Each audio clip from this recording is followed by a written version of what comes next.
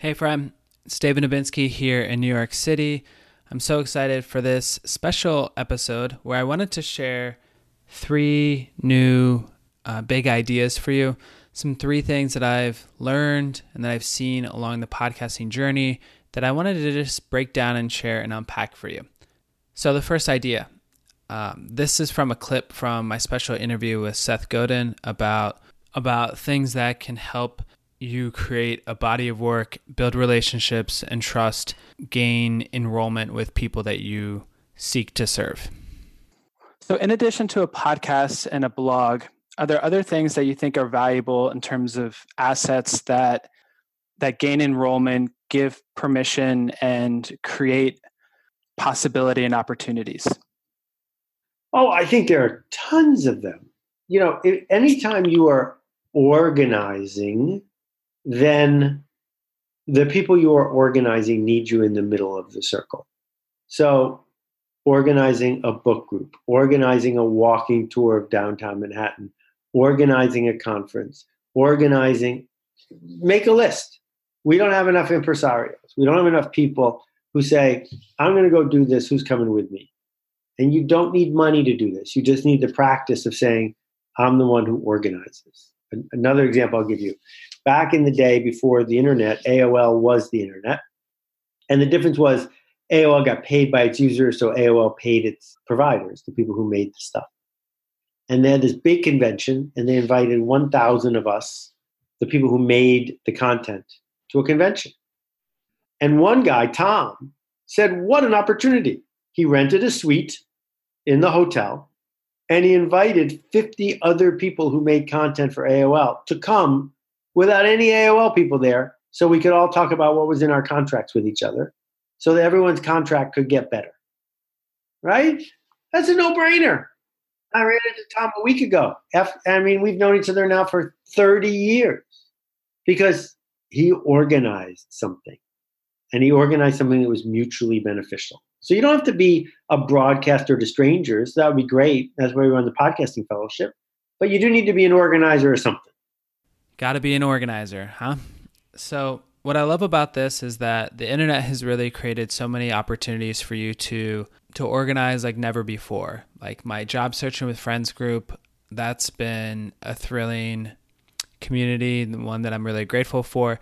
It all just became because of a Facebook post and a saying, hey, I'm doing this thing. Does anybody want to be a part of it?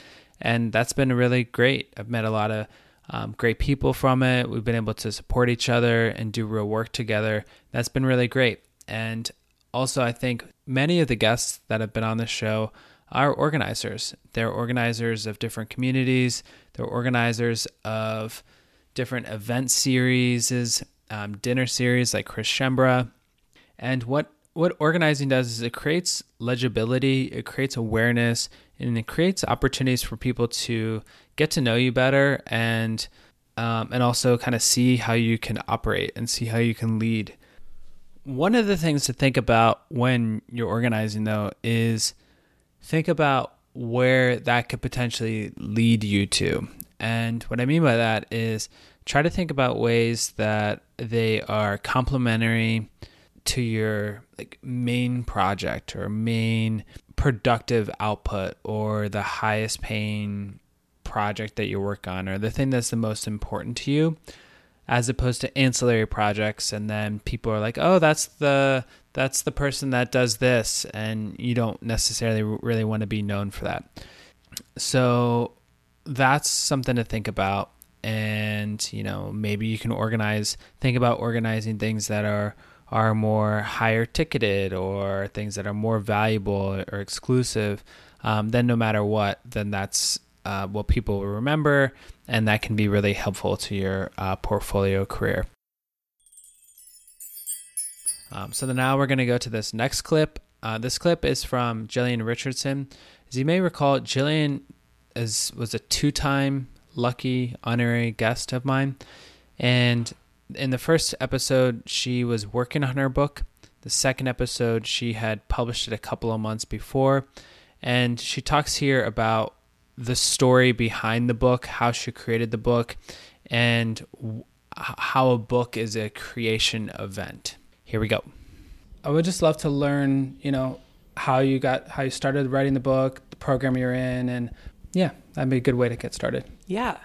So how I even had the idea to write a book in the first place was I was at a conference called Next Gen Summit, which is a conference for young entrepreneurs. And this guy named Eric Koster gave a talk about what he calls creation events. And he was talking about how a lot of young people, they want to make a big change in their career. They really want to be known for something. They want a really elite job after college, any of those things.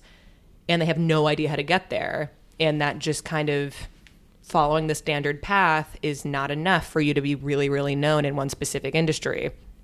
And so a creation event is you doing something really big in a short amount of time, like 6 months to a year. And that could be a podcast, it could be a conference. And what he was talking about that day was writing a book. So this talk was essentially him pitching the book writing program that he runs. And he did a really good job of pitching this program.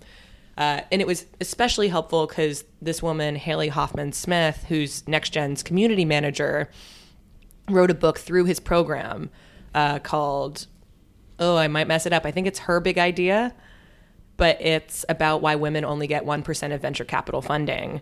And after she wrote this book, she got an opportunity to start her own venture capital fund.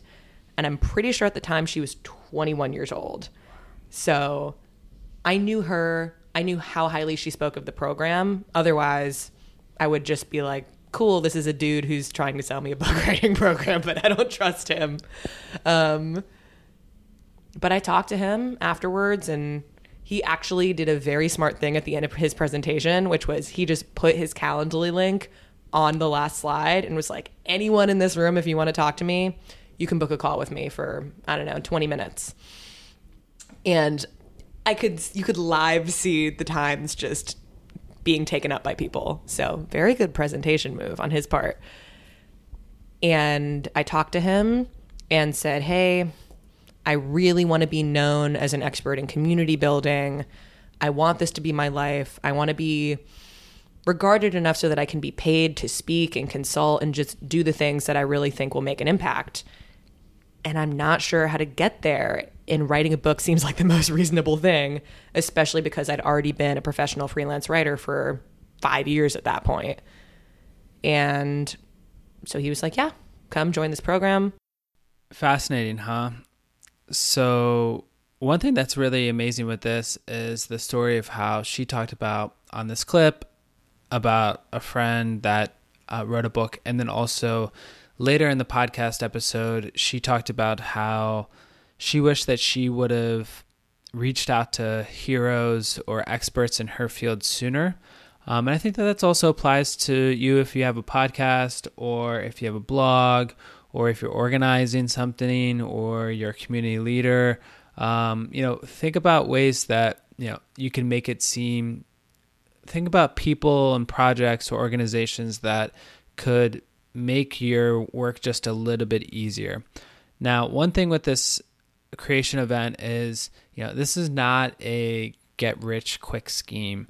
This is just a way to prove that you're serious about the work that you're doing, but hard work is definitely going to be required. And then, hard work combined with a creation event, and then you can create more opportunities, luck, and serendipity for you. And I can't wait to see that.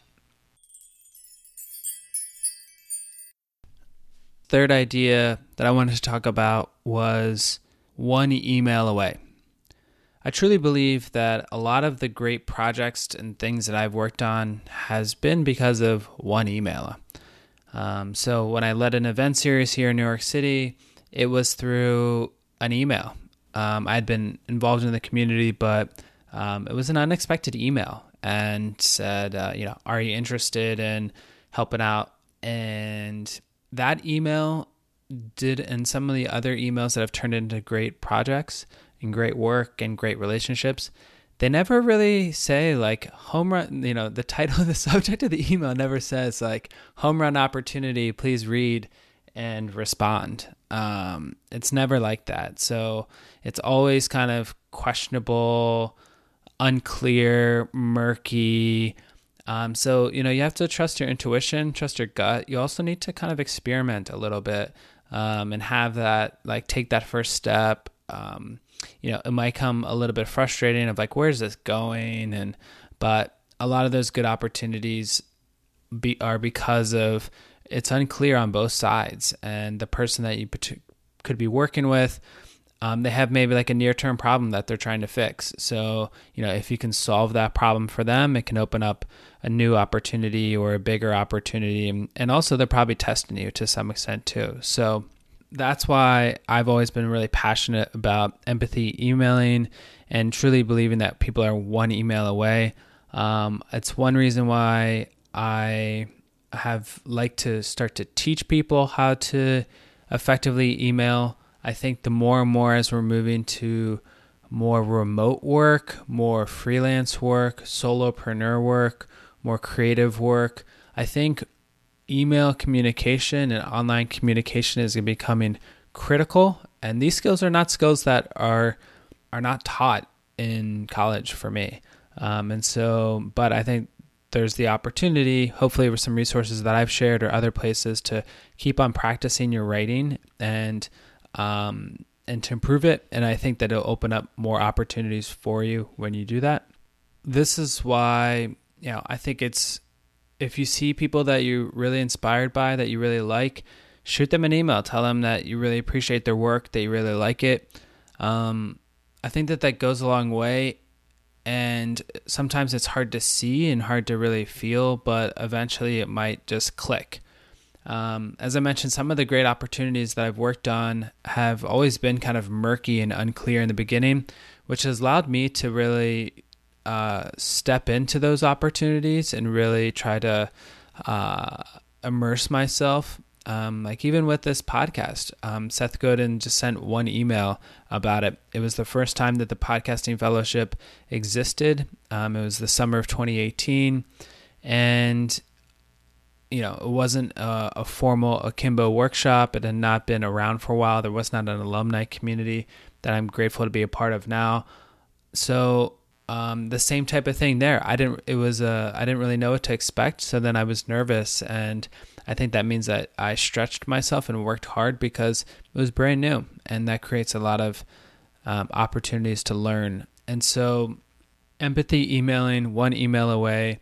I've recently revamped my newsletter to try to create ways for third-degree connections or friends of friends to meet and to collaborate on projects or opportunities or areas of interest and need. So if you have any ideas on that, please let me know. But my newsletter has now been starting to share more of these ideas that people have been expressing interest in, wanting to connect and collaborate with people. So if you have not subscribed to the newsletter, please go to portfoliocareerpodcast.com/one email away. If there's some other ways, we've also had group calls. So I'm excited to do that in 2020 as well. So definitely sign up for the newsletter so you can learn about when we'll have a group mastermind call. So those are the three big ideas. So that I really think, these are kind of foundational things that could really build your projects, really build your relationships, and take your work to the next level. And I'm so excited for you in 2020. I'm really optimistic about where we're going to go. I think the opportunities in front of us are so exciting, and I can't wait for you to continue to build and grow your portfolio career. And please let me know if there's how I can support you in your journey. I'm just one email away. So with that, I want to say thanks again for all of your support, your interest on my journey, and I can't wait to build and grow our portfolio careers together. Thank you so much. Hey friend, this episode with timestamp notes is available on my website at portfoliocareerpodcast.com. I'm really excited for you to learn from this episode and would love to hear any thoughts from you and continue the conversation where I post this episode on many different social channels. Please subscribe to wherever you listen to your podcast for my weekly Portfolio Career podcast show, and really excited for you to build and grow your portfolio career. Thank you so much.